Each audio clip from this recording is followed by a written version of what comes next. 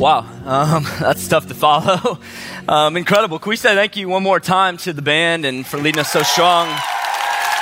They're not done. They'll be back out here in just a few minutes. But TLR family, it's so good to see you guys. Thanks for coming out. And I know it's super cold today.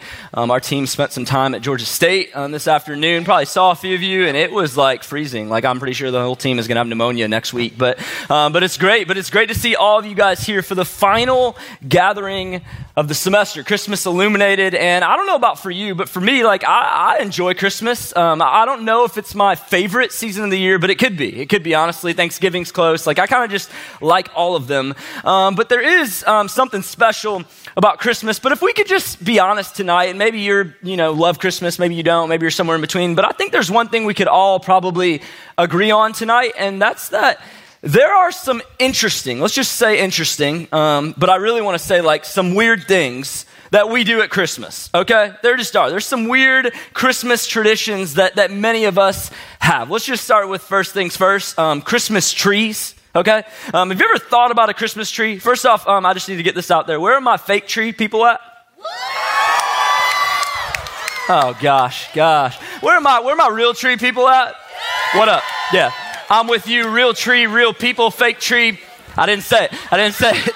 That's just kind of how I feel. I'm kidding. If you're a fake tree person, you still belong. But listen, when you think about it, like, I guess if you put a fake tree in your house, it's a little bit different. And honestly, it's probably wiser. Like, it's a better financial decision in the long run. I know there's a lot of pros to it. But if you bring a real tree into your house, like, that thing has sap on it.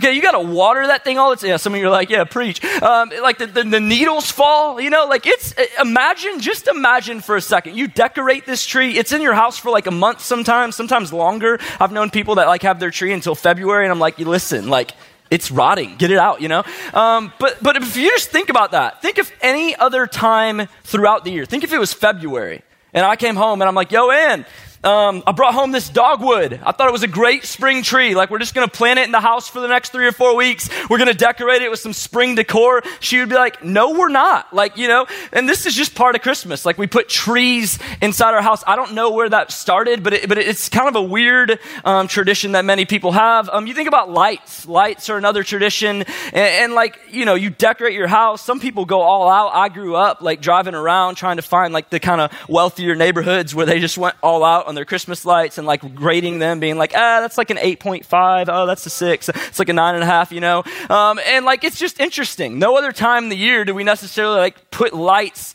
up and down everywhere on our house. Caroling is another one. When you go Christmas caroling, you knock on someone's door, they answer the door, you immediately just start singing to them. Sometimes you know the people, sometimes you don't. They love it. They like pull out their phones, they're videotaping it. They're like, this is amazing. Please come back next year. Imagine if you want caroling at any other time of the year. If it's May and you go knock on someone's door and they open the door and you start singing, they're not videoing, they're calling the cops, like bottom line. They're being like, get out, like what are you smoking? This is crazy, Caroling is interesting. Christmas music. Some of you love Christmas music, like it's kind of a problem. You start playing it like in August. You need to figure that out. But Christmas music, like every single year, it's kind of the same songs over and over and over again. And some of them are great, but others of them, like I Want a Hippopotamus for Christmas, come on. It's not a really good song, but we play it over and over and over again, and it's like, but we do it because it's part of the Christmas season. Christmas movies, some of you'll watch a Christmas movie every night between now and Christmas for the next 25 days or however long it is. Christmas presents, we give presents to one another. There's all of these things that we do at Christmas. And they're things that just make Christmas, Christmas. And many of you, when you think about Christmas, you think, man, Christmas is pretty. Like the lights and the trees and the decorations. Maybe you think Christmas is like magical. Like when I think about Christmas, something inside my soul just like comes alive. And I'm like, this is amazing. Like I love like going around town and going into the malls. Just a magical time of the year. Maybe you think Christmas is almost perfect.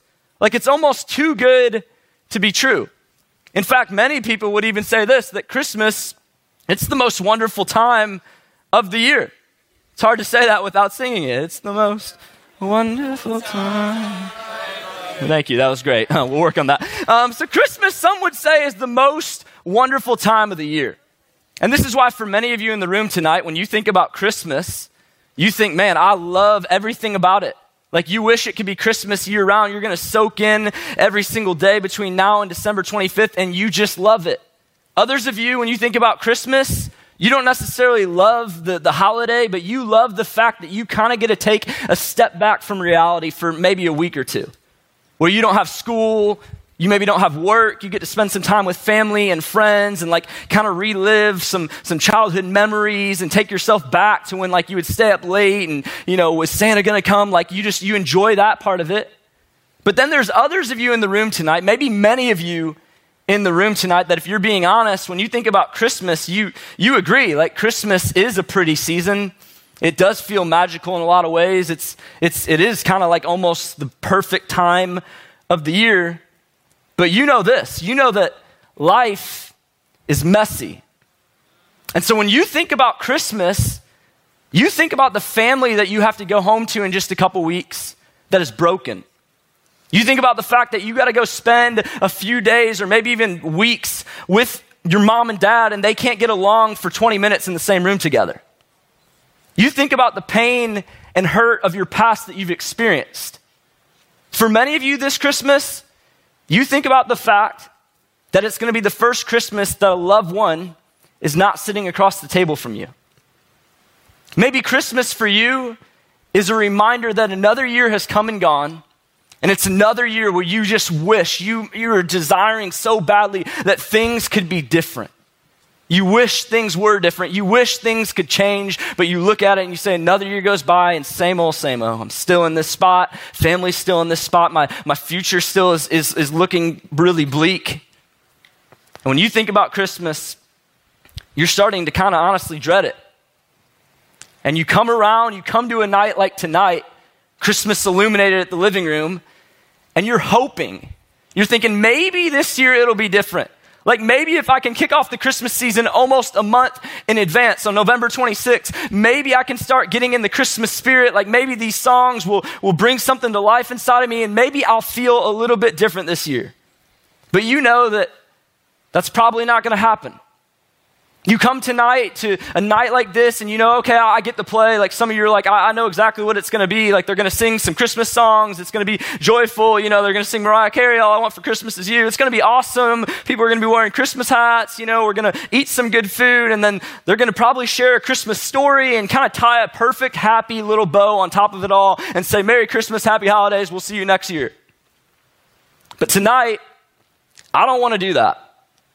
Honestly, there's a part of me that is kind of like just tired of that. Don't get me wrong. I love the Christmas story.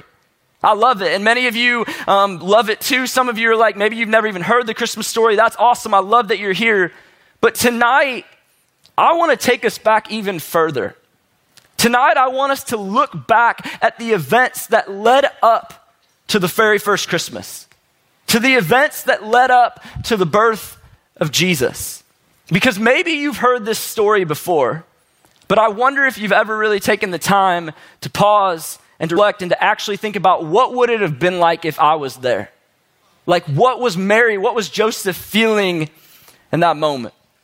So we're going to look back at Matthew's gospel, and he writes this in Matthew chapter 1, verse 18. Check this out. He says, this is how the birth of Jesus, the Messiah, came about.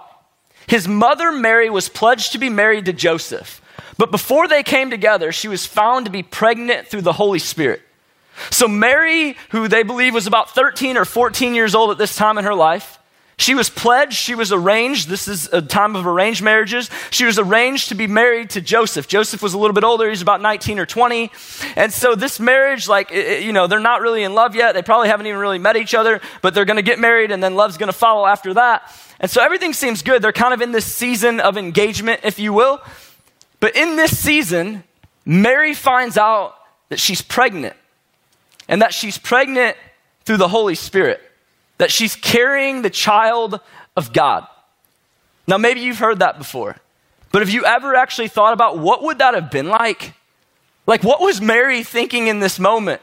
Like, oh, this is super normal. I'm going to go post on Facebook and Instagram about this and be like, hey, I'm pregnant. It's with the Holy Spirit. Like, I'm carrying God's child. I have a hard time believing those were her emotions. I'm thinking she was probably confused. She was probably a little bit like angry, like, how am I supposed to explain this to people? And can you imagine the conversation that she has with Joseph? Like, I don't know exactly how it went. The Bible doesn't tell us every single detail, but let's just imagine if this conversation played out today and Mary like called up Joseph and she's like, hey, Joe, listen, you need to come over like right now. And he's like, oh, cool. Yeah, I'll be there. And like, he rolls up and he's like, what's up, Mary? Like, what do you want? She's like, Joseph, can you just stop playing just for a second? Like, you're always trying to play. Like, just stop it. Like, be serious for a minute. And Joseph's like, yeah, I can be serious. What's up? And she's like, listen, like, I got something serious to tell you. And he's like, well, you know, I love you. I mean, we just met, but I love you. Like, we're getting married, you know, like I'm supposed to love you. I'm going to love you more and more every single day. Like, just lay it on me. It's cool. Like, what do you got? And Mary probably starts getting a little bit emotional. And she's like, well, Joseph, don't freak out. I'm pregnant, but stop. Hold up. I know you want to ask some questions, Joseph, but it's cool. Listen, I'm pregnant through the Holy Spirit. I'm carrying the child of God. And I would imagine Joseph was like, hold up, say that again, like run that back one more time. And she's like, okay, let me walk you through it again. I don't know many more details other than I'm pregnant and I'm carrying the child of God. And Joseph's probably like, Mary, stop it. Like, who's the dude? Just tell me. Like, I'm going to go find him. Like, who is the guy? And Mary's like, I'm telling you, this is the guy. And he's like, listen, I'm not. And then finally, they probably just went their separate ways. And he's like, listen, I'll talk to you later. How would you have responded in that moment? You would have done the same thing. You'd been thinking, what? This is crazy. But in fact, Joseph responds a lot better than probably any of us would have responded. Check this out. Joseph, it says, because Joseph, her husband, was faithful to the law and yet did not want to expose her to public disgrace, he had in mind to divorce her quietly. So Joseph says, you know what? I don't want to disgrace you, Mary. I don't want to humiliate you publicly. So I'm just going to follow through. We're going to be married, and then I'm just going to divorce you quietly. That's going to be my plan. That's the best I can do. But the story goes on. Check this out, verse 20. It says, but after he had considered this, so he kind of made up his mind. He's like, this is my plan. It says, an angel of the Lord appeared to him in a dream and said, Joseph, son of David, do not be afraid to take Mary home as your wife, because what is conceived in her is from the Holy Spirit. Keep going. She will give birth to a son, and you are to give him the name Jesus, because he will save his people for their sins. So Joseph goes to bed that night, and he has this dream. And then he goes to Mary's house, and he's like, listen, and he probably knocks on the door, I'd imagine, and maybe Mary's parents came to the door, and Joseph's like, hey, is Mary home? And they're like, yeah, but she doesn't want to see you, you know? And he's like, well, listen, I got to come in. We need to talk. And so he walks in. He's like, Mary, I'm so sorry. I messed up. I overreacted, even though I don't know if I really did, but now I know I did. And he's like, listen, I'm going to stay with you. I had the same dream. I know that you weren't lying. I know that this child really is from God. And he says, we're going to walk through this together. And I can imagine in that moment, Mary was like, are you serious? And probably got really emotional. It was like, I love you. And it was an amazing moment. You know, it was awesome. But then I imagine quickly thereafter, they probably thought, what are we going to do? Like, how are we going to, like, we're on the same team now, but hello, the rest of the world probably isn't, Joseph. And they just locked up and said, hey, we're gonna keep moving. Verse 24 says, when Joseph woke up, he did what the angel of the Lord had commanded him and took Mary to be his wife. He moved forward. He trusted. He walked into obedience. But then let me just give you a snapshot of what happens next. So Mary and Joseph find out that they're going to have to travel from their hometown of Nazareth to Bethlehem, which would have been about an 80-mile journey, which doesn't sound long in today's culture, in our context, but 80 miles back then would have been really, really long. And most likely, Mary and Joseph walked. That's the way they got to Bethlehem. Maybe they rode on a donkey, which isn't much better. Can you imagine being like pretty far along in your pregnancy and riding on a donkey 80 miles? I imagine that would be pretty terrible. But either way, it was a long, tiresome journey. And they get to Bethlehem, and so many people were there because there was a census that was happening. And so Mary and Joseph had nowhere to stay. They couldn't find anywhere to stay. There was no room in any of the inns or hotels or houses. They didn't probably know really anyone in the town. And so they find a stable. And Mary delivers in this basically like a barn. And she places Jesus in a manger. And I think in our minds, like we've created this manger to be like this perfect little heavenly thing that like shines, and there's like a sound machine below it that's like, ah. like that's what we think about the manger. Do you know that a manger is a feeding trough for animals? This manger would have been absolutely disgusting. It would have smelled terrible. It would have been like, you would never place your child in this manger. I just had a child, and trust me, like, you're like, oh my gosh, you get like, Mary places Jesus, her child, in this gross, disgusting manger. Shortly after that, King Herod finds out about this child and he wants to kill him. So then Mary and Joseph now are on the run again.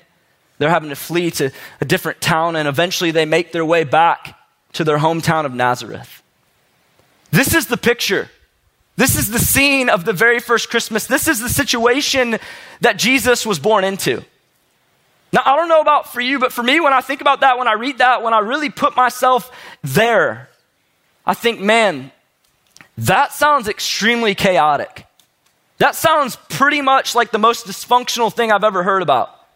That sounds like a total mess. But can I tell you this tonight? The messiness of life is seen in the messiness of the manger. I think God was intentional in saying, Jesus, this is the situation you're going to be born into. It's not going to be glamorous. It's not going to be royal, although it should be. No, you're going to be born into a mess, because the messiness of life is going to be seen in the messiness of the manger. And you know what happens when things get messy in life? You know this. Eventually, darkness starts to set in. Like when things are messy, when things are chaotic, when you're not really sure what's happening, things eventually start to seem a little bit dark. And when darkness starts to set in, naturally, it's hard for you to see where you're going. It's hard for you to find what you're looking for. So all of us would agree that life is messy. All of us would say that at times, maybe even right now, you've experienced some darkness. And all of us, I think, are looking for hope in the mess. All of us are wondering, is there a light? Because right now, for many of us, if there is, you can't see it. And you don't even believe it's there. And I did some research on darkness. Did you know this? Darkness is just the absence of light. Like, darkness can't exist on its own. Darkness can only exist where there is no light. And so Jesus was born into this world, and check out what he says in John's gospel. Eventually, when he gets older and when he begins his adult life, his years of ministry, look at what he says in John chapter 8, verse 12. This is incredible. He says, I am the light of the world. Whoever follows me will never walk in darkness, but will have the light of life. This is huge. Jesus says, hey, I know that life is messy, trust me. And he says, I know that when things get messy, darkness begins to set in. And when darkness sets in, it seems like hope is lost. It seems like there is no light. But Jesus says, listen. I'm the light of the world. Whoever follows me, whoever puts their faith in me, whoever puts their focus on me will never walk in darkness, but will have the light of life. He's not just talking about darkness like physically, like not being able to see things. He's talking about spiritual darkness as well. He's saying, whoever puts their faith and trust in me spiritually, you're no longer living in darkness. So tonight, I just want to speak to a couple different groups of people in the room. Tonight, maybe you're in the room and right now, you know you're living in some darkness. Even spiritually right now, you know that it's dark for you. And you can't see a light, and it doesn't seem like hope is anywhere near the picture. Can I just tell you this tonight? The light of the world wants to be the light of your world. He wants to meet you right where you are tonight, in the middle of your mess. And if you don't believe me, the manger is proof. Like, Jesus was born into a mess to show us, to scream, to shout out to us, I'm not afraid of yours. And tonight, Jesus wants to meet every single one of us in the middle of your mess. And the light of the world wants to be the light of your world. How do you do that? You say, Jesus, I believe in you. I want to put my faith and trust in you. And in that moment, he doesn't erase the mess, but he says, hey, I'm with you. I'm going to walk with you. And I'm not just a light at the end of the tunnel. I'm a light as we walk through the tunnel. and I'll be with you every single step of the way. For others of you in the room tonight, maybe you've received the light, maybe you've placed your faith and trust in Jesus at some point in your life, but can I just challenge you with this tonight? If you've received the light of the world, then be a light to the world. And maybe this Christmas season, like for a while, maybe the past few Christmases, like it's kind of been about yourself, and you go home and you're like, I'm gonna hang out with the family members that I enjoy hanging out with, I'm gonna see the friends that I wanna catch up with, and I'm gonna kind of stay away from the rest of the people. And maybe tonight, this hits you square in the face, and you're like, I've received the light of the world. Now I'm called to go and be a light to the world. And so maybe I need to step into the messy situations, to the messy relationships in my life, and I need to start engaging again with those people, and I need to let them know that, hey, light has come for you as well. So what makes Christmas, what makes this the most wonderful time of the year? Because I think it's a true statement. But it's not the lights, it's not the Christmas trees, it's not the decorations, it's not the Christmas cookies or the Christmas movies or the Christmas songs or the presents or any of that. That's not what makes this the most wonderful time of the year. I think that's what the world thinks makes this the most wonderful time of the year. But you know the real reason why we celebrate? You know the real reason why we go all out and put lights on display and buy people presents and throw really just a massive party? If you've ever thought about it, that's kind of what Christmas is. It's like the whole world pauses and says, we're just gonna kind of celebrate together. And the real reason that it's the most wonderful time of the year is because it's the time of the year when we stop and intentionally remind ourselves that your mess, my mess, is fertile ground for hope to rise up. The manger was messy, but out of the mess of the manger came hope for the world, came hope for your world. And that's what Christmas is about. So tonight, maybe you're a girl in the room, and right now you feel the darkness of just your family and it's falling apart. Maybe you just found out that your parents are being separated. Maybe you found out that one of your siblings is going way off wayward and making some really bad decisions. And can I just speak to you, girl in the room tonight? There's hope in your mess. There's hope in your mess. Maybe you're a guy in the room tonight and you're struggling with your self-confidence. You put on this facade that everything's good and perfect, and you wake up every day, you go to the gym, you're like, man, I'm good. But deep down, man, you're struggling. Come on. And can I tell you tonight, guy in the room, there's hope in your mess. For every single person in the room, I don't care what your mess looks like. I don't care what details, you could fill in, how big or small it might be, how unique of a story it is. We all have unique messes. And what I would say to every single one of you, what Jesus is shouting to every single one of you, is there's hope in your mess. Because over 2,000 years ago, a child was born in a manger in Bethlehem. From that time forward, he lived a perfect life. He died on the cross. He rose victorious over it. And that's what we celebrate at Christmas. Christmas is the season of hope. Light has come and there is hope in your mess. So Jesus, tonight I just pray for every single person individually in this room. God, I don't know all of their stories, but you do. You know the story of every single person. You know our fears, you know our struggles, you know our hopes and dreams. And tonight, Lord, I just pray that light would break through like never before. I pray tonight that as we begin this Christmas season, I pray that this Christmas season would be so different than anyone we've ever experienced. Because maybe tonight a light would come on in our life and we would realize that Jesus came for me. He was born in the manger for me. He's hope for me. So Lord, tonight, give us the wisdom to know what to do with what we just heard, and give us the courage to take the step. We love you, Jesus. It's in your mighty, mighty name we pray tonight.